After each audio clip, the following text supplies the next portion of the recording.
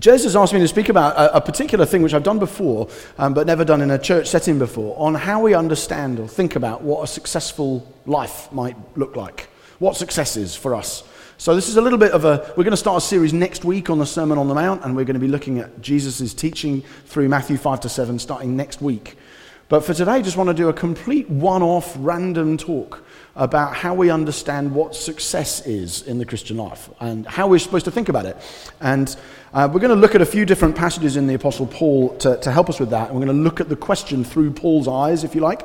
But I want you to do a little exercise before we turn to Paul for a moment, if that's okay. And I might ask you, if you're okay doing this, to close your eyes and to use your imagination for a moment. It's not cultic. We're not going to do anything weird. We're just going to think about things.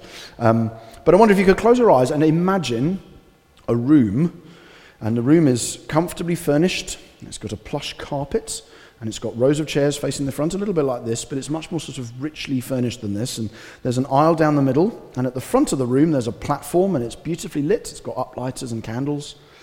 And in the center of the platform is a table, and on top of the table is a box.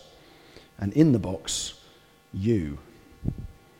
And then over the PA system comes an MP3 recording of your voice, describing the life that you've lived, the things that you did, and the experiences you had, and the lives you touched. It's your last words to everybody that knew you at your funeral. And my question is, what would that MP3 recording say if you had had a successful life? I just imagine some of the things you hope that recording would say if your life was a success, if it was what you looked for. What does a successful life look like? Okay, you can open your eyes. I don't know if you have any immediate thoughts about that. I'm asking it that way because it helps focus the mind a bit and sounds a bit macabre as well. Let's think about death on a Sunday morning. Why not? But actually asking it that way makes us think a bit, probably, about what we would like to believe had been true of ourselves by the time we died. And when that happens, when that recording goes, the chances are what people will say about us will not particularly be what we said we thought was important, but will simply be what we did. It'll be much more bound up, not with our, in a sense, the words that we claimed. I believe life was about this, and I went for that, and these are the things I value. It's actually, when you die, I suppose, what the impact you leave, the legacy you leave for other people, will be bound up with what you actually did, rather than what you said you thought you were going to do. And what do you want to be able to say? What do you regard as being a successful life? That's the question I'd like you to just think about and maybe bring some biblical shape to a bit this morning. It may be something you think about all the time. You may just say, I had my eyes closed for 9 hours last night just thinking about death. I don't know, maybe some of you are. And some of you may think, I've never thought that. I've never really given it any consideration. But it's important, I think, to figure out what success will look like for you, because if you don't do that, then the world will provide an answer for you. Because if you don't actually think, what is that? What do I want to have achieved? What do I want my life to have meant? If you don't do that, then you will be given an answer by advertising people who have an awful lot of money to make out of making you want something in your life. Or you'll get the answer from, political systems, or from friendship groups, or from albums you buy, or books you read. But you will be given an answer, and unless it's kind of thought about, and you think, that actually is what really matters to me, and a lot of these other things are just trivia and mess. Until that's happened, you probably will be provided an answer passively rather than discovering one actively. And so we've got a guy in the Eastbourne, the Hampden Park site of the church, a guy called Dave, who used to work for the Department for International Development. And he was quite senior in it, and so sometimes he used to meet with politician people, powerful people who had a chance to sort of shape what was going to happen with development, kind of helping poorer nations perhaps develop economies and so on. And he had this role where he used to go into these meetings, and he said, I knew that they would only listen for about 20 seconds of what I was saying. They're just 5-minute meetings, and you have to grab them with something. And so they came in one of these meetings, they came in and they said, so tell us, what do you think we need to know about this? And so Dave is thinking, I've got a very short window to be able to get them with a thought. And so he said, I think the challenge you face, he said, is that governments value what they've worked out how to measure. They don't work out how to measure what they value. And that was his line. He goes, that's what I got in my first few seconds. That governments, and I suspect it's also true for churches, And for individuals, they value what they've worked out how to measure. They go, this is countable, so this is a good way of measuring success. We've given away this much money. Boom, there's a number, look. And so we value that rather than thinking, what do we actually value? And then figure out how to appraise whether it's working and figure out how to measure it. And so David's just saying that government policy on this is topsy-turvy, back to front. You think about it the wrong way. You find a measurable item, and that becomes your metric of success, whereas what you should be doing is saying, this is what's truly meaningful, and it might not be measurable using current systems, so we've got to figure out how we measure that, or something like that. And I think it's the same with churches, actually.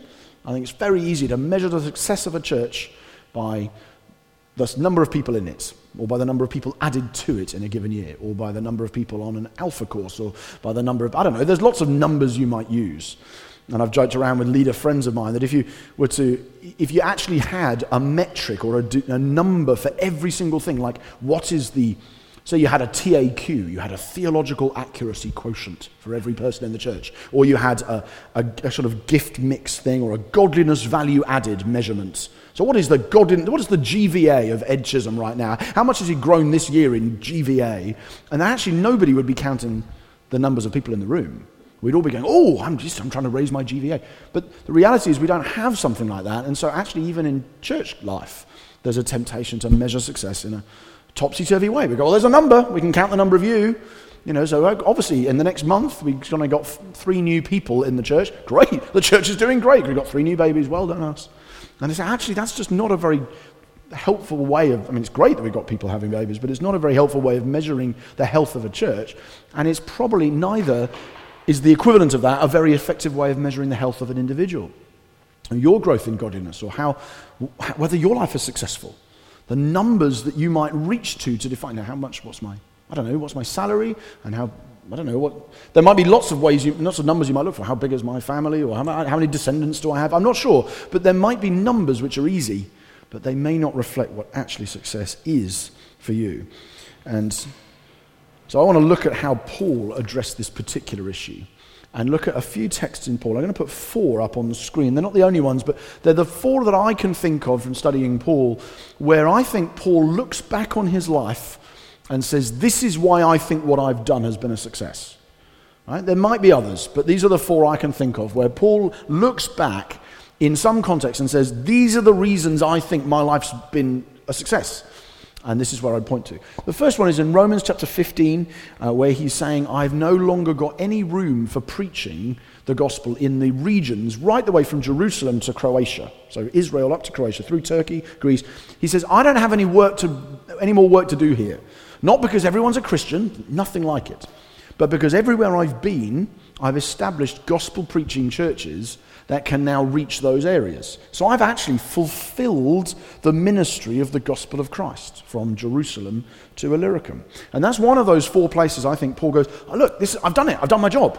Because my job was to go from place to place, breaking, if you like, new ground in the gospel, landing in places that didn't have the gospel. I'd preach, I'd gather a little group of guys who would respond to the gospel, a few families, a few older people, a few poor people, a few whatever, and they gather together, and there might only be 20, 30, 50 of them, but once they're there, I know that community will be reached with the gospel, and so I go on and move to another place and do it. Now, Paul's a pretty amazing guy, and had a lot of gifts that none of us have, and he'd also seen the risen Jesus with his eyes, which probably makes you a bit more confident and a little bit more able to take persecution, and he's pretty gifted with the old miracle thing, and not a bad preacher, and probably the smartest man in the history of the Western Church. So he had a lot going for him, but even so, the fact that he thought that way indicates I knew what I was trying to do. I was trying to get gospel preaching churches in all of these little areas in Greece and Turkey. And you read Acts, it's the story of how he does it.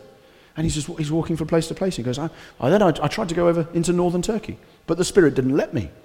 And he made me go over here. I was like, what's that like? And he wanders off over here. Goes, then I had a dream. Go over to Greece. Fine, I'll go to Greece. And he would be governed with this goal in mind, doing it the best he could, and occasionally God saying, no, not there, over here. And so he knew that is something he had been given to fulfill. It was a ministry of the gospel. Get gospel preaching churches in all these places, and once I'm done, I can move on. So that's one of those 4 texts. Second is 1 Thessalonians 3, 6-8, which is completely different in flavour. Nothing to do with new conversions at all. He's writing to this church in Thessalonica in Greece, and he says, "But now that Timothy has come to us from you and has brought us the good news of your faith and love and reported that you always remember us kindly and long to see us like we long to see you, for this reason, brothers, in all our distress and affliction, we've been comforted about you through your faith. For now we live if you are standing fast in the Lord." This is Paul writing in the 3rd chapter of a letter where he's saying, we came to you, we preached the gospel, you saw the way we lived among you, and we preached Jesus, and we really hoped that after we left you'd keep going. But we weren't sure if you would have. We're never sure about that. You see people respond, they go, yeah, I'd like to follow Jesus, but I didn't know when I left town whether you guys would stick with it, or whether you go, yeah, it's a bit hard actually, or, well, what about that? Oh, let's give it up and go down the pub. And actually Paul leaves town and doesn't know whether what what he's left behind is growing or not.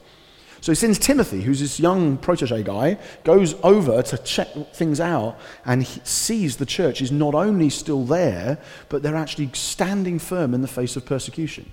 And he comes back and says, Paul, you love this. And this is a ridiculous analogy, but for me to not have been here for a few months and then to come here and experience time worshipping with you like I have this morning just really encourages me, as I just think the church in Seaford is... You're not being persecuted as much as they were, I expect. Some of you maybe. But you're standing fast. And kind of there's a strength and a joy in God. And I'm going to go buzzing back to the people I know and going, this is just really encouraging morning. Well, Timothy's had that, but with a church that he's only just planted. And he goes, Paul, listen. They're standing fast in the Lord. And Paul says, now we live. And some translations say, now we truly live. They're trying to communicate. This is what really gives me life, is when I hear that people who I've preached the gospel to are standing firm. There's a sense of, you're still there. It's not about you're breaking new ground and sending people to the nations and doubling, trebling, quadrupling in size. That, for Paul, probably was important. I don't think there's any... Am I wrong about this? I don't think there's any place in any of Paul's letters where he tells us how many people he's preached the gospel to or how large a church is. Luke does it a few times where he tells us how many Christians there are in the world, but I don't think Paul ever does. And so he's not particularly going, yeah, wonderful, Thessalonica used to be 40 and now it's 400, woo! He's going, what really gives me life is that they're still there. They're standing fast. And there's opposition and there's attack and they're holding on to the gospel. Acts 20, 26 to 27 has yet another way of thinking about it. He's talking to the elders in the church in Ephesus that, again, he's planted. And it's a wonderful speech. And there's this place in the middle where he says to them, I testify, therefore, that I am innocent of the blood of all of you, for I didn't shrink from declaring to you the whole counsel of God. Now pay careful attention to yourselves and all the flock, the church, in which the Holy Spirit's made you overseers to care for the church of God, which he obtained with his own blood. I testify to you this day, I'm innocent of your blood. Basically, when I came here, I spent 2 years, and the reason I can leave town now and go off somewhere else and say, I'm never going to see you again, is because I know that in my preaching, I have communicated the whole counsel of God. Everything God wants you to know, I've told you. I have gone through the scriptures, I've explained how they work, I've explained what God wants you to do, how he wants you to live, what the gospel is, how to stand firm in it, what it isn't, and how to respond to it. All of those, I've told you it all. So I'm now innocent. If you guys go wrong and weird, I know it's not my fault. I can honestly go in freedom and conscience saying, I don't got nothing left to do here. Because you know the gospel. And then 2 Timothy 4, 6 to 7. It's quite a famous line, actually. A lot of people who aren't even Christians will know the line, I've fought the good fights. It's a kind of found its way into popular culture, really. They say, they fought the good fight. This is what, in the context, what he said. This is his last letter. I'm already being poured out as a drink offering. It's like I'm about to die. And the time of my departure has come. I've fought the good fight. I've finished the race. I've kept the faith. And that threefold statement, in a way, summarizes the previous three, right? Because when Paul talks about fighting the fight of faith and uses battle language, he's often talking about the spiritual fight to preach the gospel and to stop people, to stand firm when people are attacking him. So when he talks about fighting fights, he's usually talking about breakthrough gospel ministry. So actually he's talking about, if you like, the proclamation of the gospel everywhere he goes, like the first text. And when he says, I finished the race, he's talking about his own journey persevering in Christ. and getting to the end of his life having stood firm in faith, which is like the second passage. And when he says, I've kept the faith, for some of us, we influence a little bit by either Bon Jovi or by Journey, don't stop believing. And actually for Paul saying, no, I've kept the faith, or Glee, actually, if it might be. I don't know. It is for me. I didn't even know who Journey were until I watched Glee. And I've now lost some of the room. You think, what's Glee? But for Paul, I've kept the faith isn't like I've kept on believing as much as it means the faith is almost like faith with a capital F for Paul in this letter. He's often saying, make sure we proclaim the faith and we admonish people in the faith. It's a way of saying I've kept the gospel. I've kept the truth of the gospel. In other words, I've preserved. He's kind of reflecting on his theological achievement. I have guarded the truth and I've kept the gospel safe.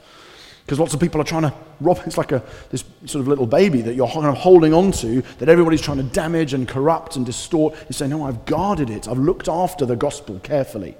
So nobody's come in and distorted it and changed it. Now, I think those four passages, the fourth of which summarizes the previous three in many ways, kind of summarize how Paul thinks about a successful life. If you put them all together, right? So he's talking, the top one, he's got a missional or missionary way of thinking about success. That was for him, his goal. I have got to get from here to there. It's missionary, it's church planting, it's preaching the gospel.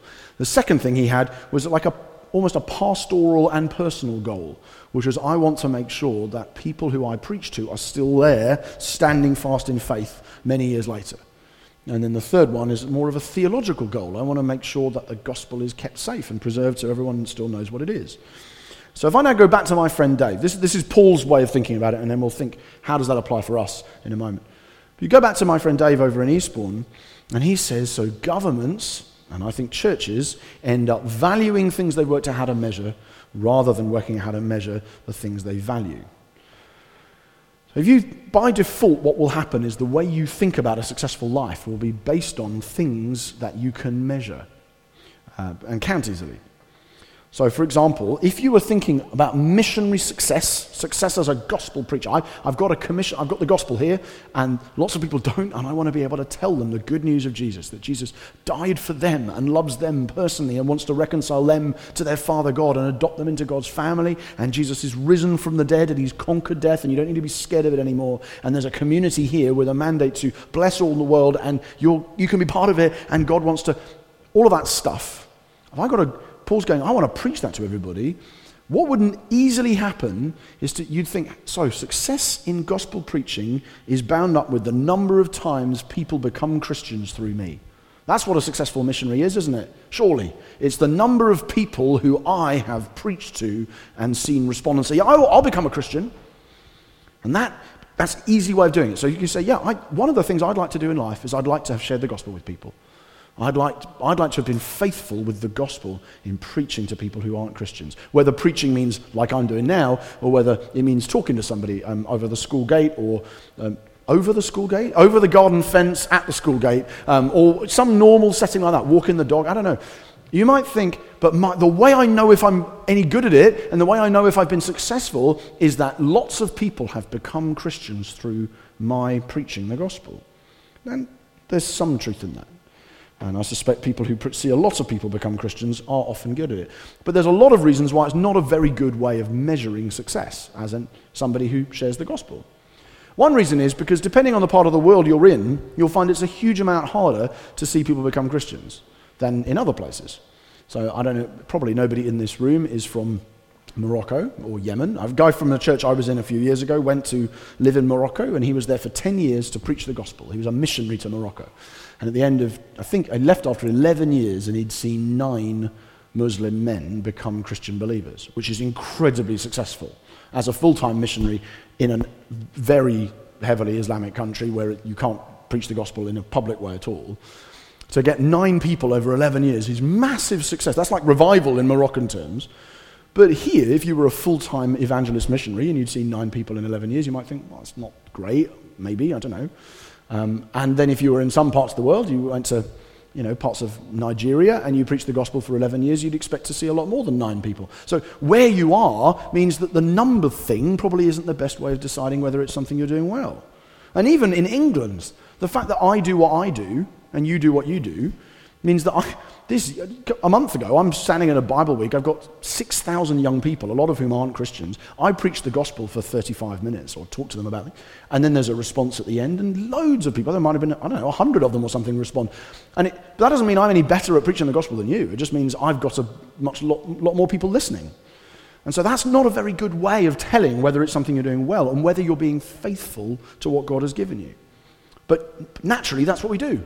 Oh, I haven't seen anybody. Oh, no. Oh, it's just, when was the last time That's not a very good measurement. And it might actually be a much better measurement to think, how often am I actually talking to people who don't know Jesus? Or how often am I even telling them something about what God's done in my life? That might be a better measurement than how many people have become Christians. Because the reality is I never get to preach to anybody in a setting like this unless somebody like most of you has already spent time with somebody talking to them. So do you see? I mean, that's kind of obvious, isn't it? Like, if I could stand here and preach the gospel and say, who wants to become a Christian? But if nobody's here who doesn't know Jesus already, then it doesn't really do anything. It's just talking to the wall. So there might be a better way of thinking about success. Like, am I measuring what's actually valuable, which is, am I being faithful? Am I loving my neighbor? Am I talking to them when the opportunity arises? Am I looking to make friends? And am I telling people as it comes up what God's doing in my life? Am I serving them as a loving neighbor? Am I looking to have them around for meals and just build relationship and then very normally and in normal everyday life talking about what God's done and why I think it matters? So that's a much better measurement of success. Okay, so that's on the missionary thing. What about on the sort of more standing fast in the Lord, the personal, pastoral? I think the same thing happens. Again, it would be easy for me as a pastor to measure success as a pastor by the number of people who came to midweek meetings or were in life groups or the percentage of this over that and church leaders have lots of these things and we do count them and find it useful just to know how many people are around. But if you start measuring your success that way, you're in a right mess. Because I don't know, there's people who I know in Eastbourne, there's probably some here as well, for whom getting to a meeting is extremely difficult for health reasons or for family reasons, lots of things. And that's not a very good measurement of whether they're growing in God at all. They might be growing far more in God than someone who's there every week. And so that's not a very good metric either. But as a pastor, it's tempting to go, crunch the numbers, this is how well we're doing. Now, a much better way I used to think, I've thought about it from a guy who planted the church in Eastbourne, who led it for many years, a guy called Don Smith, who some of you will know, many won't. But Don, when he started, I remember him, he used to do this thing at funerals, and he was an older guy, even when he started the church, and he would do this thing at the funerals of older people who had died in the church. And he had this little rant he used to enjoy doing.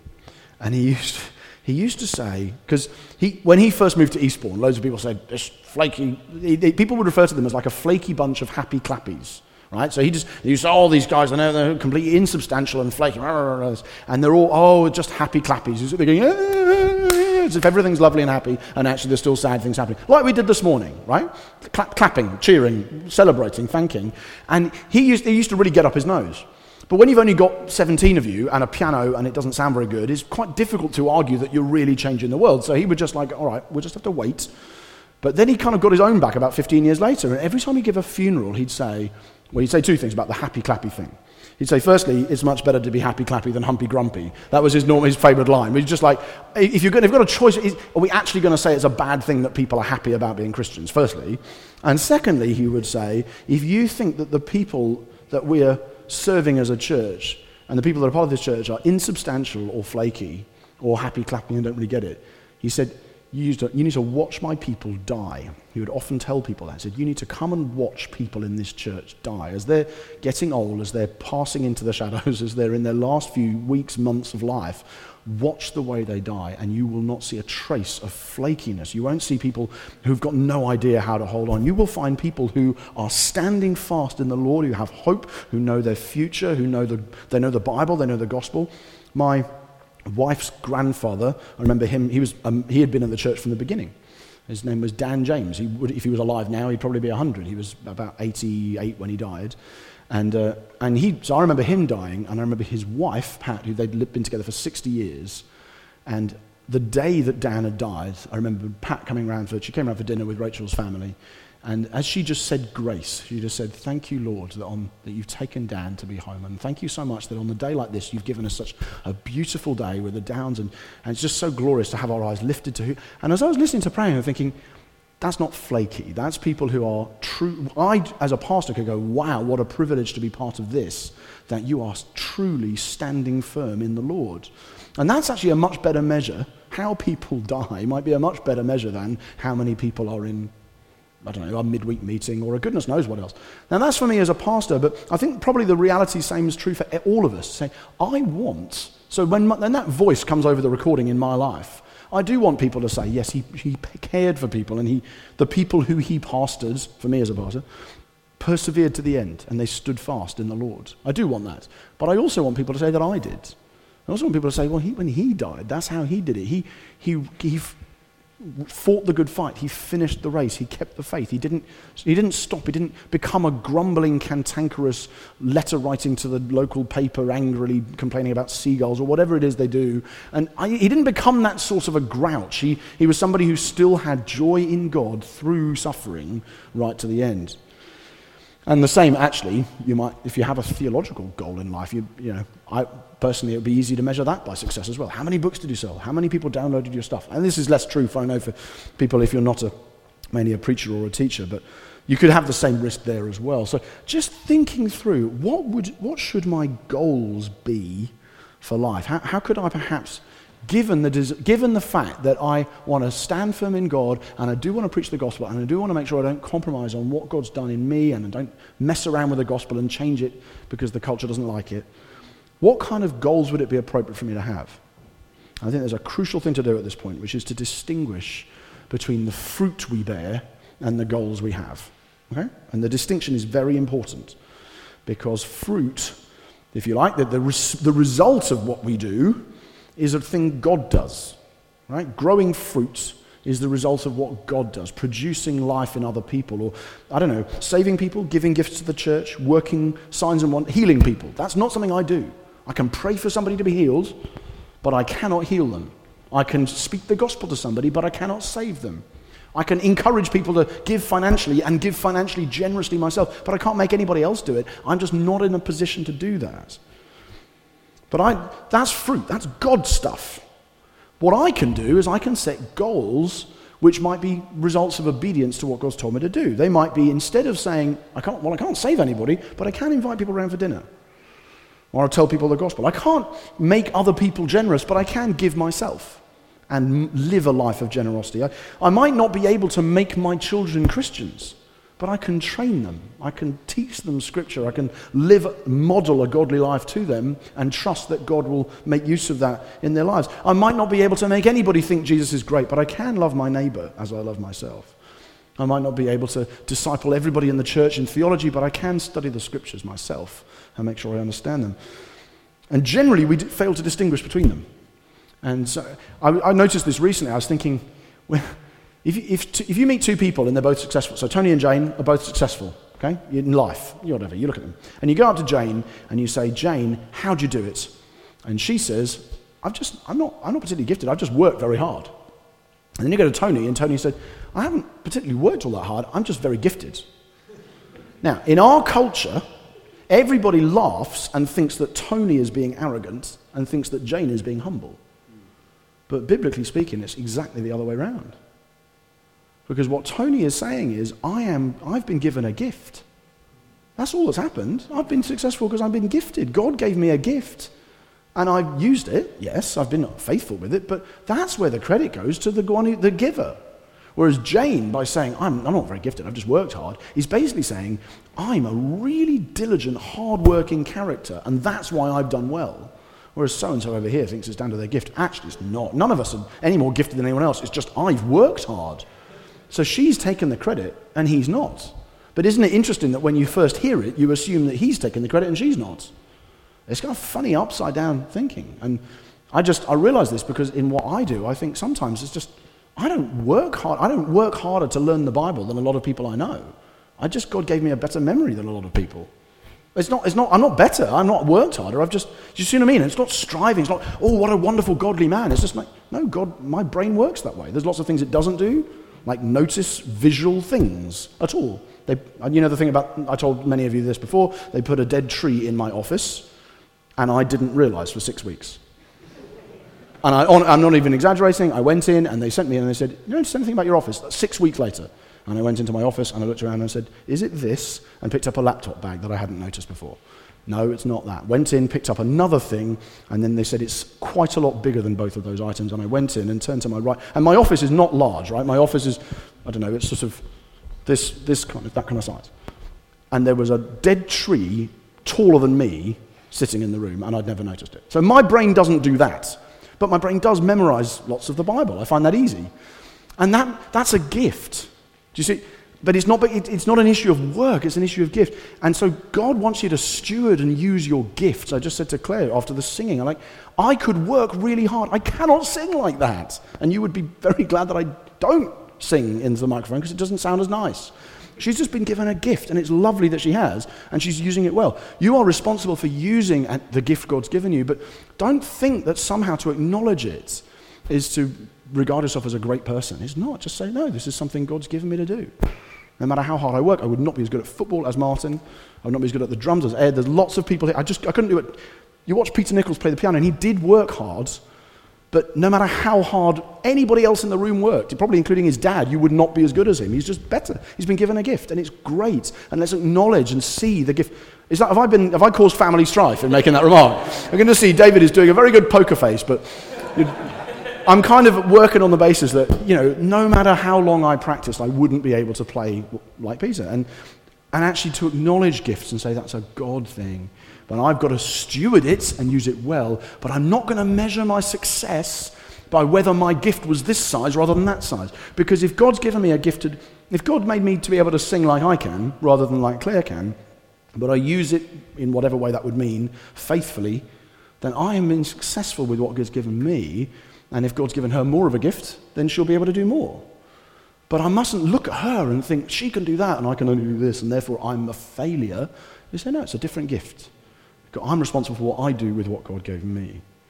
So we distinguish, if you like, between the goals we have, which is to use what God's given us well, and the fruit it produces, which is down to God, and is entirely down to his ability to just give us whatever he likes. And so you might, in different categories, like these are Paul's, but you might in different categories want to think, okay, what are the things that would count as successful for me? Missionally, like as somebody who, Grant, I don't have Paul's gifts. I don't have Paul's time in history. I don't even know where Illyricum is, for goodness sake, so I'm not going to do that.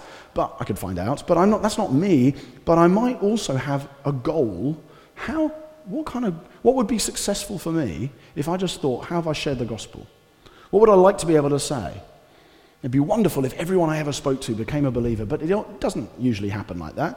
But I would like to be somebody who, on a regular basis, is just every week I'm having conversations with people who don't know Jesus. And sometimes when it comes up, I'm inviting them around, I'm building relationships, and I'm naturally talking. I'd like to be a regular part of my life. That would be a goal for me. And sometimes people become Christians and sometimes they don't. You might want to, have a similar kind of goal reflection on what it's going to look like for you standing fast in the Lord. What helps me and my family stand fast in the Lord, and how do I do it? So a question I often ask people to think through is, what makes you happy in God and faithful to God? Right, now you've figured out what it is, make a discipline out of it. Very personal example for me from the last 48 hours. I realized 2 days ago that I was not enjoying God as much as I used to, and not growing in my love for him, in my personal times with him, as much as I used to, because I was using an electronic Bible. This wouldn't be true for everybody. I was using phone or iPad. And I just found two things happened. There was a distraction, because there were lots of other things that are on there that, ooh. And there was also lots of temptation, you're doing this all the time, flicking things. I mean, some of you don't use this, but I found that the combination meant I'm reading this too fast, and I'm not quiet enough in my soul to get the best out of the scriptures. And I've been doing it for 2 years. And I realized 2 days ago, just being very honest about it, 2 days ago I thought, I think this is actually harming my spiritual life. So I'm going to keep the Bible on the iPad. I still preach from it and teach from it. But I'm going to put that away. And then actually, believe it or not, I had to go and buy a paper Bible. It's ridiculous. I mean, it sounds silly, but you think, surely you're a preacher, you got 9. But no, I actually went away and I ordered one on Amazon. It's coming tomorrow. And I'm really excited about it. And I just ordered a paper Bible thinking, This and a notebook will do me better. This is going to help me stand fast in God. It's going to help me delight in God. It'll help my family delight in God. So I'm going to do that. That's a tiny, tiny example. But the goal, I want to stand fast in and delight in God. So how do I do that as well? And you might find the same kind of thing particularly if you're leading anybody, you're a parent, you're a husband or wife, you're a life group leader, you think, what kind of goal might I want for my life theologically as well? I just want to help serve people to understand God. My prayer is that all of us, as we conclude our lives, might be able to say with Paul, like him, I have fought the good fight. I fought in the gospel and I won. And I've kept the faith, and I've finished the race. I've guarded the gospel. I've completed my race. And that when that voice comes out over the funeral room or whatever it is, if it were to happen that way, that the things you would be able to say would sound, translated into a 21st century key for who you are, but would sound very much like what Paul himself was able to say. I've done it. That's what I wanted to achieve, and I got there. Can I pray for you? And then just as we do, we just overrun by about 2 or 3 minutes more than I wanted to. But if I could just pray for you, and then just Ollie, I think, will come up and just very mellow, play a particular song. I'd love us to break bread as we conclude, and just to take the bread and the wine the bread and the juice as a representation of actually the key moment in history that turned worldly notions of success on their heads. Suddenly, actually, all success now is to be viewed through the lens of the cross. That we say, actually, weakness is strength and strength is weakness. And we need to come to Jesus and say, Jesus, you won, but many people would have thought you hadn't. I want to live like you and embody the same kind of attitude to what life is about as you had. Heavenly Father, I thank you so much for the difference that you've put in this room. I thank you personally for the joy and life I saw this morning as we celebrated together. I thank you. Some of us are going through tough times and are choosing to lift our gaze. Others of us are having a great time and are celebrating God through it. Some of us are having wonderful time. The stage of life is we are drowning in things to do because we've got children or work assignments coming out of our ears. And others of us are saying, this is actually a quieter, it's a difficult time. I'm not quite sure where next and what season's coming, and there's some complexities to my situation. But Lord, I thank you that in all of these circumstances and with all of these people and with all of these lives and questions and agendas, that you, by your Spirit, are at work to pull us on in the race we have to run for you. And I pray that in any number of different ways, you would just touch individual people. Lord, looking around this room even now, I pray for Colin, and I pray that you'd show him what it's like for him. I pray for Helen, that you'd show it what it's like for her.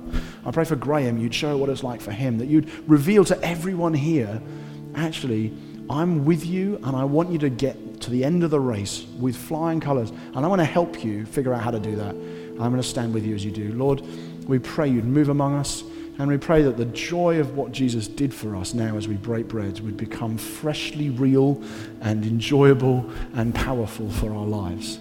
In Jesus' name, amen. Amen. You may just want to stand and in your own time perhaps go and take the bread and the juice. Just reflect on Jesus' body broken for us, his blood spilt for us, the new world he's made for us, and take hold of it in thanksgiving to him for what he's done.